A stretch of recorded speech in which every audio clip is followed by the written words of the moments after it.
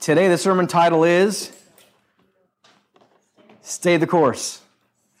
So let's read Philippians chapter 3, verses 16 through 4, verse 1.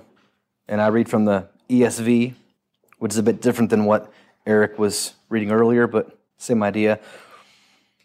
Only let us hold true to what we have attained.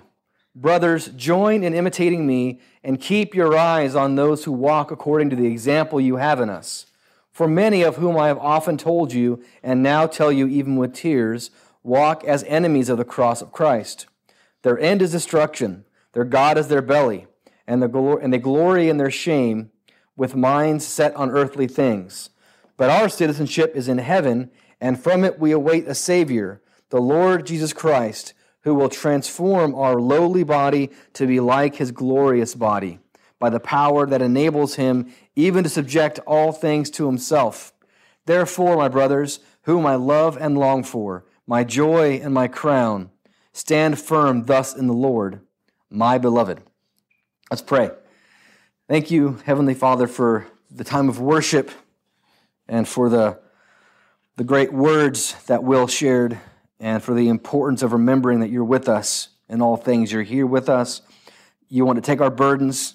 You want us to be free and to run for you and not be weighed down by things that you could take from us and carry for us.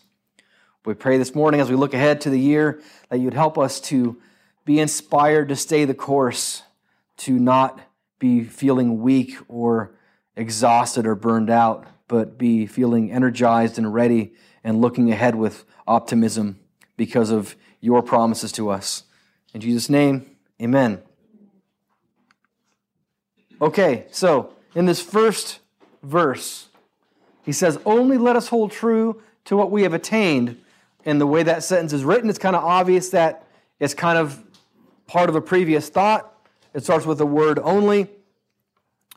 Paul's coming to the close of this letter, and he's also coming to the close of this section that we've been looking at, all about legalism for a while. And we talked about the inferiority of legalism and the superiority of Christ and those things, and Paul here is urging them to hold true to that. And so, just so we make sure we have the context right, let's just do some review to look back at this chapter and see what Paul's been talking about, what things he's telling us to hold true to. So this whole chapter has been about legalism. And if you have a worship guide, you can kind of follow along. Some of the questions are in this part of the slides. In the first few verses of this chapter, Paul warned them to watch out for those who practiced legalistic religion. Do you all remember what the word legalism meant? Just the way you do?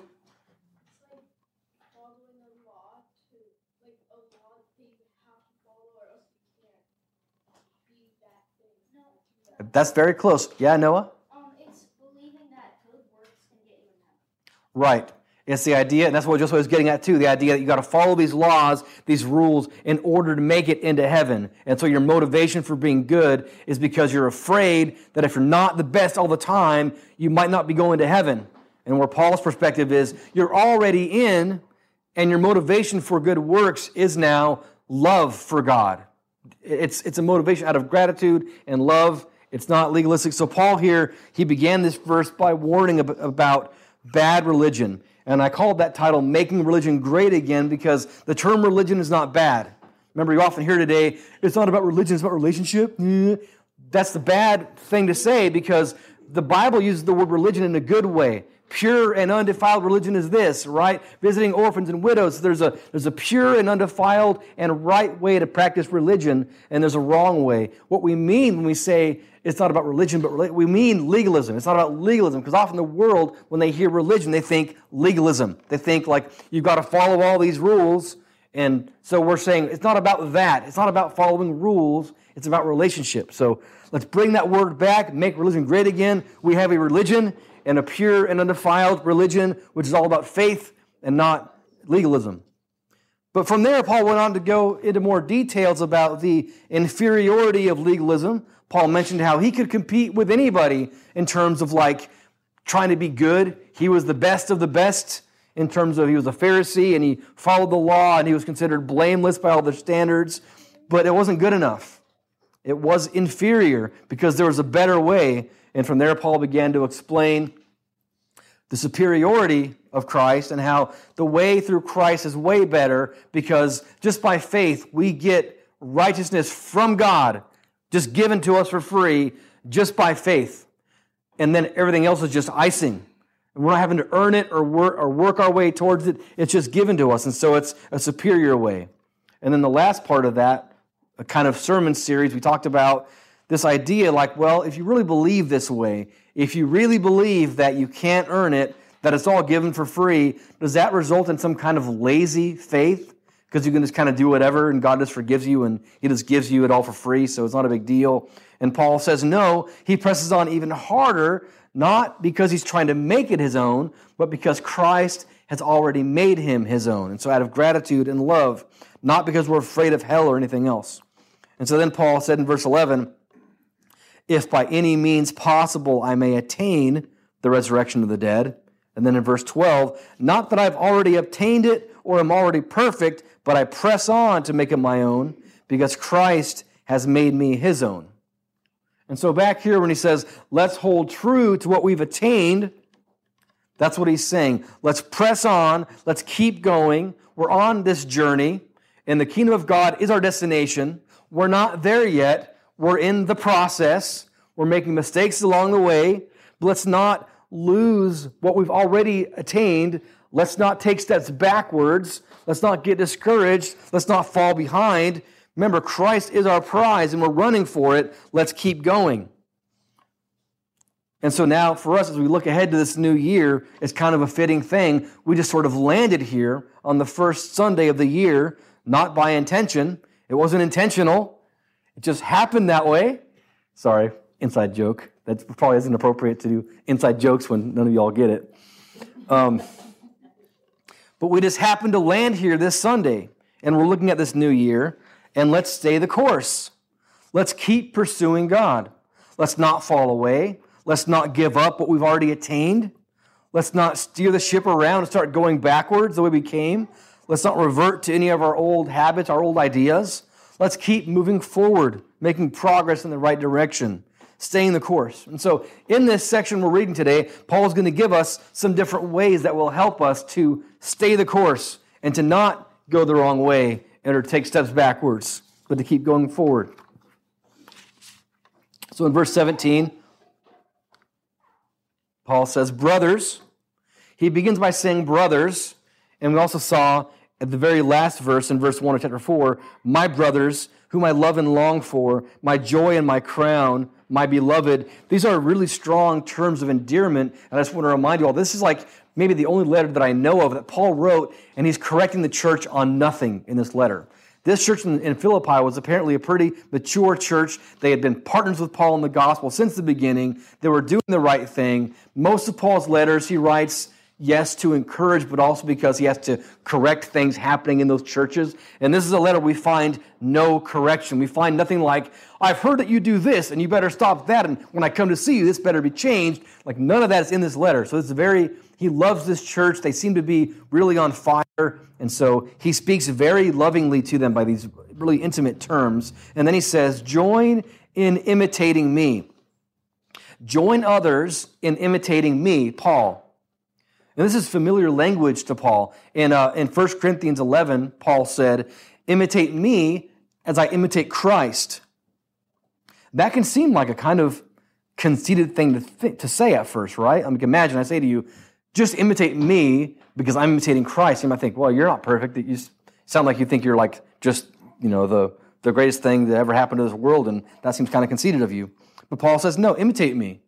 Imitate me like I imitate Christ. So obviously our goal in life is to imitate Christ. I think we all know that. That's where the word Christian comes from.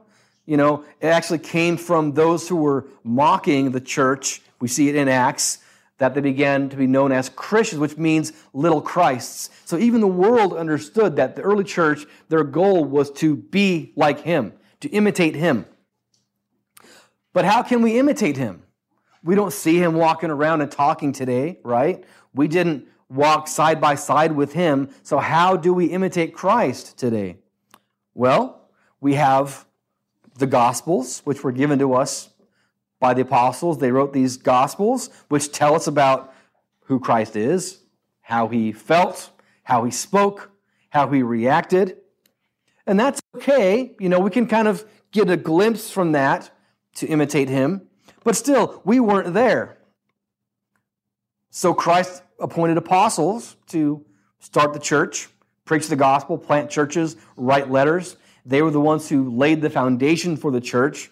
They were the ones who walked and talked and ate and slept and wept with Christ for 3.5 years.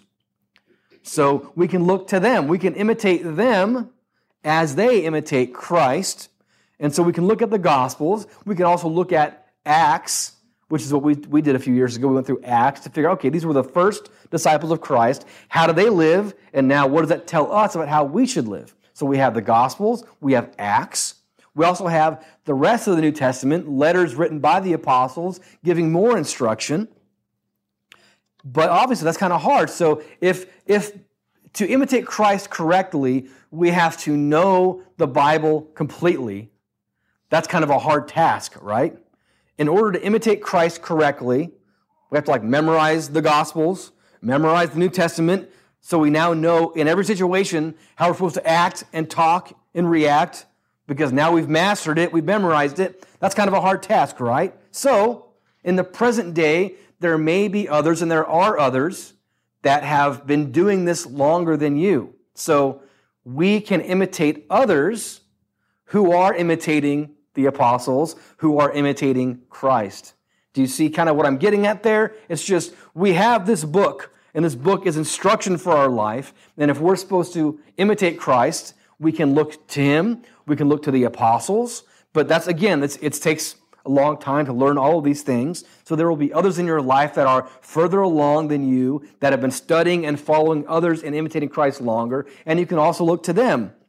Pastors should be this way for you. You should be able to see your pastor as somebody further along spiritually than you in the direction you want to go, so that you can see them as an example of somebody who's imitating the apostles or imitating Christ. And it's not just pastors, though. So pastors are that for you, but it's not just pastors. There may be others in your life that you can look up to, and it is so important to have that. To have people like this that you can look to keep your eyes on, who live as an example for you.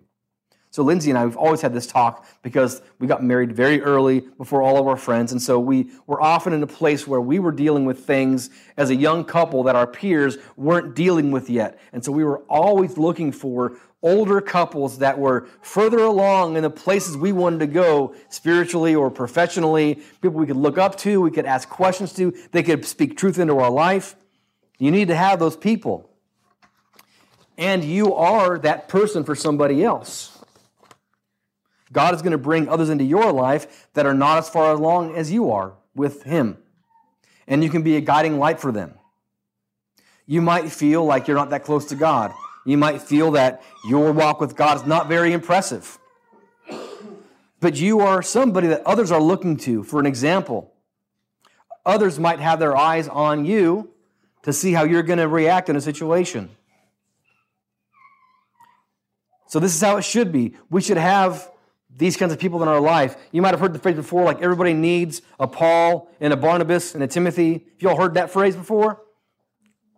So the idea being, the Paul person in your life is like the person you look up to, the person you're trying to imitate, like he's an example in your life, or she's an example in your life. They're the person that kind of feeds into you. They're further along than you. It could be your pastor. It could be a friend of yours. It could be somebody who's just spiritually further along. You need to have those in your life.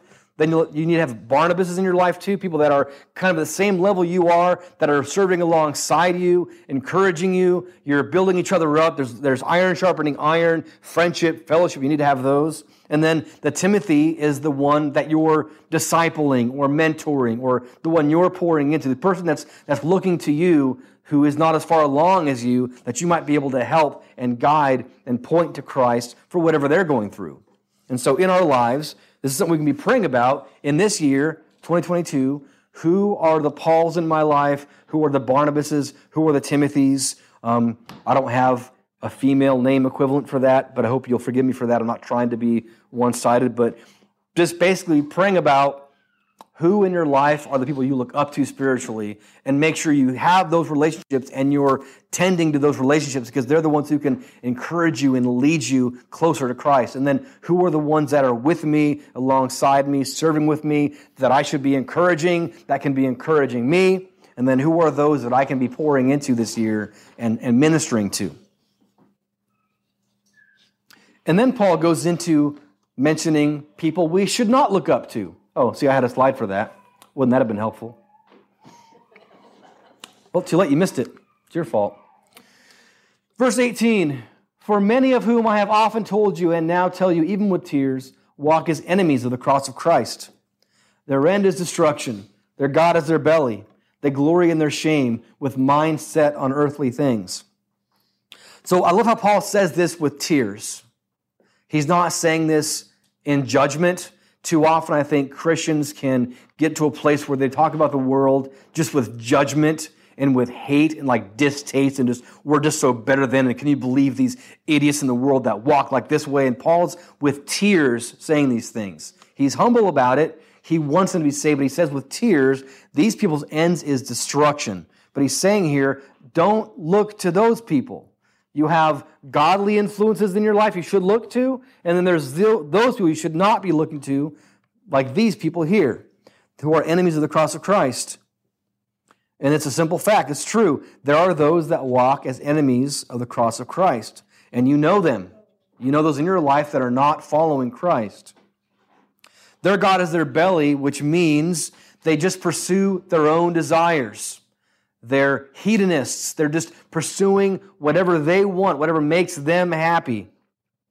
They glory in shame, meaning they brag about things that really should be shameful, but to them maybe it's just funny, or it's silly, or it's goofy, and they can make jokes about this bad thing they did, and they expect their friends to laugh. It's shameful, and they glory in that. They have their minds on earthly things. This doesn't mean they just think about earthly things. All of us think about earthly things. We live in a world and we have to, by necessity, think about things sometimes like finances and budget. And sometimes we like to have certain entertainments that's in the world. It doesn't mean, though, that we're setting our minds on that.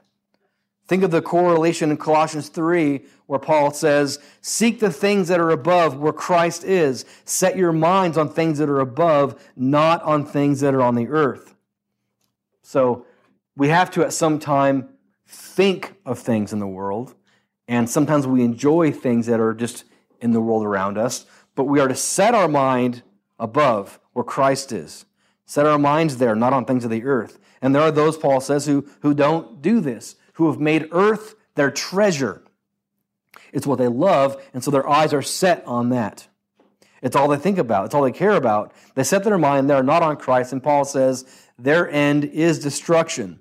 And so don't idolize them. Don't look up to them. It's just as important as it is to watch and observe and imitate Christ and the apostles and those godly influences in your life. It's equally important to have the right perspective about those that the world might respect and revere, but who have rejected Christ and not follow them. And I once had a Christian friend that said his idol was Dennis Prager. Dennis Prager's a conservative talk show host, very famous. A lot of great ideas, a lot of great, wonderful, conservative. He's very intelligent. He's very, he speaks very well, which is funny. Well, he's very articulate. He was very speaks good. But he's a Jew who's rejected Christ. And so I said to my friend, look, you can respect his talents, but don't make anybody your idol who has intentionally rejected Christ. Why would you want to model your entire life after somebody who has rejected Christ? As a Christian, that can't be your role model. In verse 20, our citizenship is in heaven, and from it we await a Savior, the Lord Jesus Christ, who will transform our lowly body to be like his glorious body by the power that enables him even to subject all things to himself. So again, we should have our minds set on Christ, not on the earth, and we should recognize that this place is not our final destination. This is not the citizenship that matters. Too often Christians confuse being Christian with being some kind of patriot, especially in America. We don't see this elsewhere in the world like this, where Christians almost treat America like it's this new Jerusalem. And they have a hard time separating that you can not be loyal to a certain political party, but still be a Christian. We confuse those things here. And Paul's saying our citizenship, our true citizenship, is in heaven. And that should be our perspective. And so for us, looking ahead this year, 2022, part of what will help us stay the course is recognizing that this is not all there is. This is not all we're waiting for. This is not where we end up. This is not the final destination. The story's not over. And as we face new coronavirus variants and other challenges this year, whatever new laws and policies come into effect, could be issues in the family, issues with your job, decisions you got to make, different living situations. Whatever comes at you this year, in school, with your friends, whatever we face, remember, this is not the end of the story. This is not the final destination. We are citizens of heaven, and our heart should be eagerly awaiting the return of Christ, our Savior, to take us home.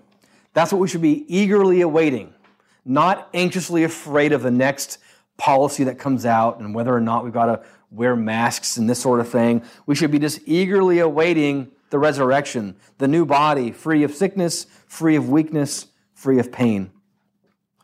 And then it says in chapter 4, verse 1, therefore, my brothers whom I love and long for, my joy and my crown, stand firm thus in the Lord, my beloved. So Paul concludes this section with, again, more terms of endearment, but also saying, stand firm in these things.